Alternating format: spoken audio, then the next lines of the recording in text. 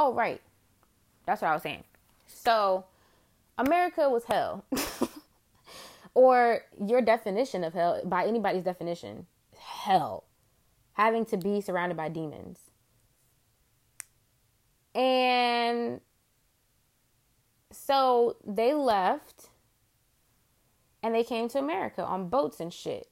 And before these crazy motherfuckers, before they left, they grabbed some slaves. And they brought them to America. And yeah. U.S. history. Except not whitewashed. These people were demons by any other name, because slavery and indentured servitude to Africans, what their cognitive experience was not the shit that we had to do and endure when we got here. 'Twas not. When you watch High on the Hog and they say that there was resistance on those ships, those people were scared, but not, like their fear led them to fight. You know, like it's like if you back a cute little wild animal into the corner and you make it seem like it has to fight for its life. Well, that's what it's going to do, except our ancestors were choosing death, or they were trying to choose death, because that was going to be a continuation of life. They understood it as a continuation of life. Like, you can't hold me here. You can't hold me in this body. Fuck you. I'm out. Do you know who my God is?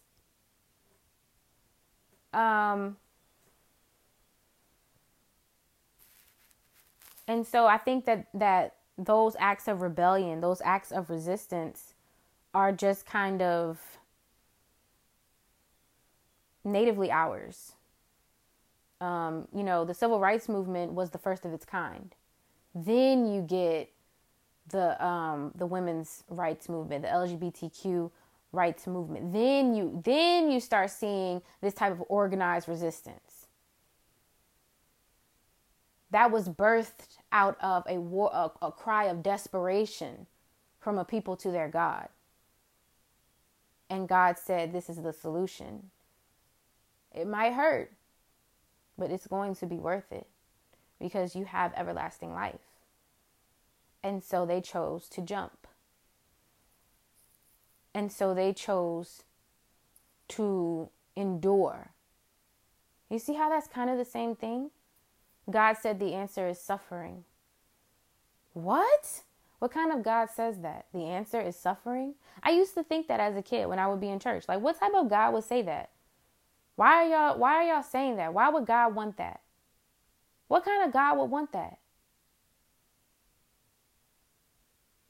But then I'm reminded of the phrase growing pains, and how when you're growing up, when you're a teenager and you're going through all your hormonal changes and physical changes and emotional changes and possibly family structural changes and confidence development or destruction and sexuality, and you're going through a lot of what could be visually described as a war within yourself. Like, it's a lot happening, Little black girls become sexualized, and so they have to figure out where they fit into that. Should they feel guilt? Should they feel pleasure? Should they feel power? Should they feel shame? And so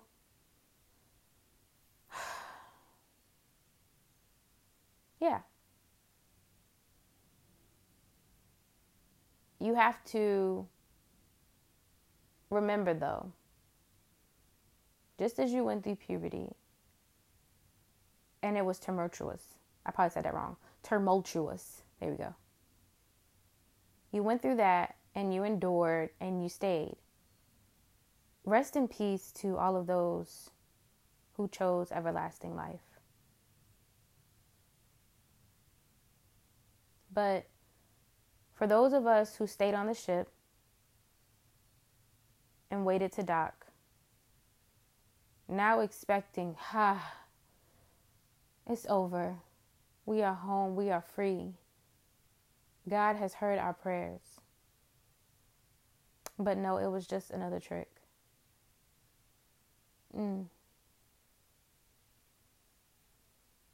Now they rip me from my baby's arms. Now they name me at a price. Now they poke and prod me. Now they rape me and beat me. Now they take my men from me in swarms and say that they were the attackers. Now they tell me my daddy ain't real. Now they take my brother and call him a thug.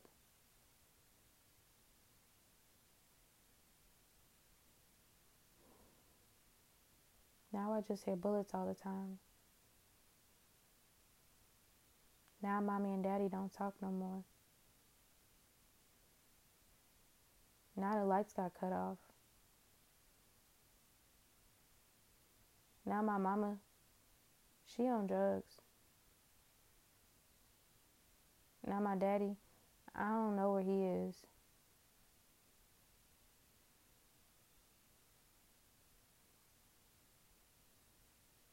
But it's okay.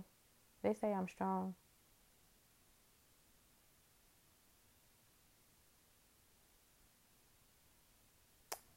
That is endurance. That is trauma. That is hurt.